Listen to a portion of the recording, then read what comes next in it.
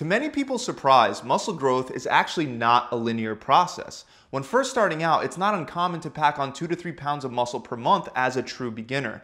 Then as an intermediate lifter, that number goes down to only 1 to 2 pounds of muscle per month. And finally, as an advanced lifter that's been training consistently and properly for years, you'll be lucky if you can gain anywhere from 0 to half a pound of muscle per month. The good news, however, is that regardless of what stage you're currently at, there are useful training techniques that you can use to help promote muscle growth, break through plateaus, and ultimately build muscle faster. And the very first powerful technique that I want to start with is known as eccentric overloading.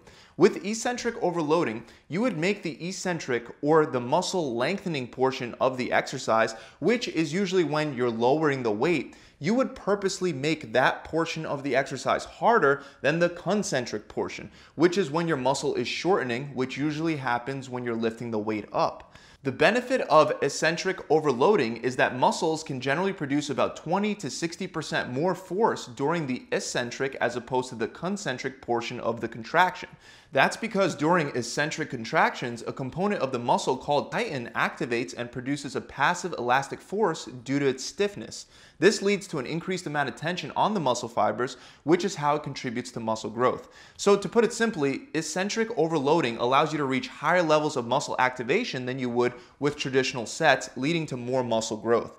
And we see this playing out in a number of studies that show that training with machines that have eccentric overloading capabilities produce more muscle growth than training with regular, consistent resistance training machines. Now, the problem with these machines is that they're pretty rare in gyms because they're so expensive. But the good news is that there are other options. For example, if you have a partner, you can select a weight load that would normally be too challenging to rep out by yourself. And then you would lower that weight down as slowly as you could for the eccentric portion. And then as you get to the bottom, have your partner fully help you all the way up. Then repeat by slowly lowering down again. Another option is to lift weights with 2 limbs and then lower back down with 1.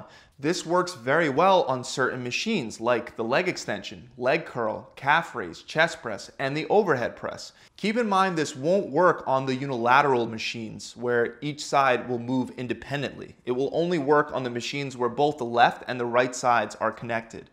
Another way to incorporate eccentric overloading is to cheat during the concentric phase to be able to overload the weight back down. So an example of this would be to push press a barbell over your head by using the momentum from your legs and then slowly lower the weight back down using only your arms. Then repeat for reps. Now, it's important to note that eccentric overloading is more taxing on your body than regular sets, so you will need more time to recover. That's why you should only use this technique occasionally. Definitely do not use it on all or even most of your exercises because it could put too much stress on your body, especially your joints. Another advanced technique that you can use is known as a cluster set. To do these, you would rest between every rep or every cluster of reps instead of resting only between complete sets. For example, you would do 2 reps of deadlifts, then rest for 10 seconds. Do another 2 reps, then rest for another 10 seconds. And finally do 2 last reps, after which you would rest for 3 to 4 minutes and then repeat the cycle. So many of you are probably wondering, why would you choose to do cluster sets instead of simply doing all your reps in one shot? Well, this is because studies show that cluster sets are actually better than straight sets for developing strength and power. Researchers also found that you experience those benefits without compromising muscle growth. In other words, with cluster sets, you can build the same amount of muscle while gaining more strength and power in the process. Cluster sets are so beneficial for strength and power because they lead to a higher total training volume. Since you're allowed to take short breaks in the middle of each of your sets, you should be able to squeeze out extra reps with a heavier weight load, leading to more total volume.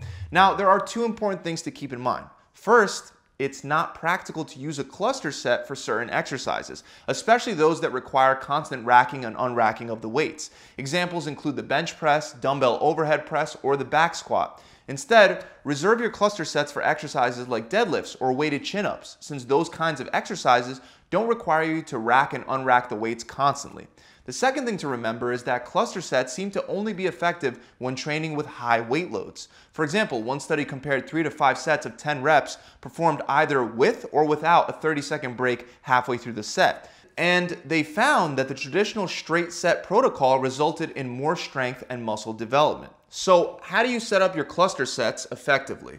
Well, just like I mentioned earlier, I recommend doing only 2 reps per cluster for a total of 6 to 8 reps per set. Remember to take a 10-second break in between each cluster and then take a 3 to 5 minute break in between each set. For our next technique, we have something known as post-activation potentiation, or PAP. PAP refers to the phenomenon that you can perform better after first generating a high level of muscle activation. To be more specific, a technique known as the 1-6 method is one of the more common PAP methods used. You would set it up by first performing a very heavy 1-rep set. Then you would strip some of the weight off the bar, rest for 3 to 4 minutes, and then do another heavy set, this time aiming for 6 reps. While I do have to mention that this doesn't work for everybody, many people do notice that their performance is better after they've done a heavy single a couple minutes before their regular set. This is especially true for really strong trainees with a decent amount of gym experience under their belt. Researchers were even able to observe this in a lab setting. Now, I'm not saying that you should use the 1-6 method on all your exercises, but you may want to take advantage of it on your big compound movements like the squat, deadlift, bench press, and the overhead press. As an added benefit, working up to a heavy single or a 1-rep max can by itself help you gain more strength over time, which in turn means you can use more weight during your exercises, leading to more tension on your muscle fibers and more muscle growth. Moving on, we now come to blood flow restriction training, or BFR. This is also known as KAATSU, and it was developed by a Japanese sports scientist whose legs went numb while sitting on the floor in the traditional Japanese seated position at a Buddhist memorial service. As he was massaging his calves to relieve the pain, he realized that his blood circulation was blocked in his calves because the weight of his body was pressing directly down.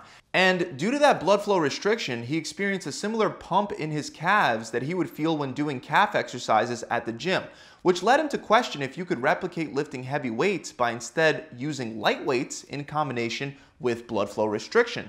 And when testing this hypothesis, not only did he notice enhanced muscle growth while experimenting on himself by using bicycle tubes, ropes, and bands to restrict the blood flow of many different muscle groups throughout his body, but other scientists were also able to confirm these results in lab settings. For example, a 2017 systematic review found that using blood flow restriction training with intensities as low as 20% of your 1-rep max can produce similar muscle growth as heavy strength training. 20% of your 1-rep max is a very, very light weight load, guys. They also noticed that blood flow restriction training is effective for promoting strength and muscle gains in different populations, ranging from athletes all the way to individuals with severe chronic diseases. Now, just to clarify, the researchers didn't find that blood flow restriction training causes more muscle growth than heavy resistance training. But even though it's not superior, it's very impressive that it can produce similar results. Since you can use lighter weights with this training technique, it can be especially beneficial if you have achy joints, or you're recovering from an injury, or you're simply older. According to the evidence, using lower intensities for your exercises will place much less strain on your joints, tendons, and ligaments. So to set up BFR training, you don't need fancy or expensive equipment. Even though you can buy BFR specific wraps, you can also just use something like powerlifting knee wraps, since wrapping those around your limbs can work just as well. There are also 2 main sites that you want to wrap around. For the upper body, you'll wrap them right under your shoulders above the biceps. And for the lower body, you'll wrap them at the top of your thighs under your glutes. Remember, when wrapping your limbs, you don't want to completely block the blood flow. So wrap them tight, but don't exceed a pressure of about a 7 on a scale of 1 to 10. Now, even though you can use extremely light weights, for the best results, it's recommended that you use at least 30% of your 1-rep max. So this is a weight that's light, but heavy enough for you not to be able to do more than around 30 reps with normally. If you're using anything lighter than that, make sure you move up in weight. Since most research uses rest periods ranging between 30 to 60 seconds in length, and it's been proven to work, stick to that same exact rest protocol. Also, based on the research, it doesn't matter whether you keep the wraps on or take them off in between your sets. You'll still experience similar results. And finally, if you're wondering whether blood flow restriction training is safe, the answer is yes. Data indicates that this training method is very safe for your muscles and for your cardiovascular system.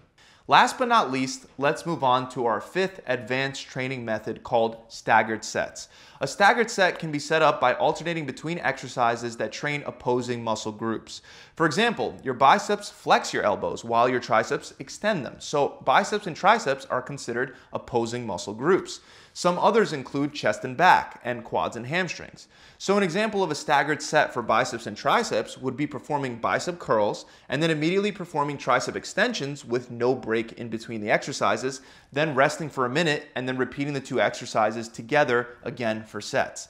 Now, the main benefit that you'll get from this is more training volume within a given period of time without interfering with your performance. Since your triceps won't be impacted by bicep curls, you can perform a set for your triceps immediately after those curls, allowing you to spend less time in the gym while still making optimal gains.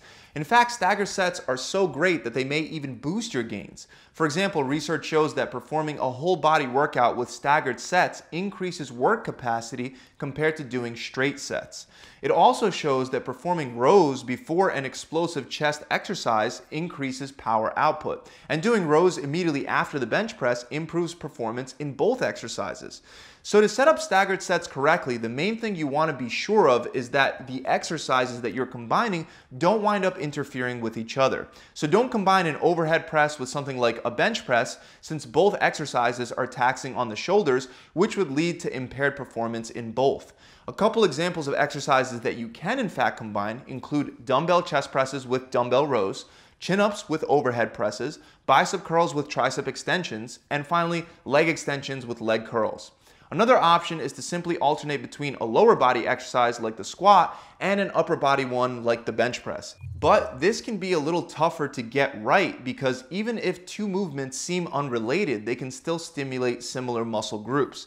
For example, both the squat and the bench press requires the use of your core for stabilization, and they both also require your leg strength. So just be aware of these things when setting up your sets.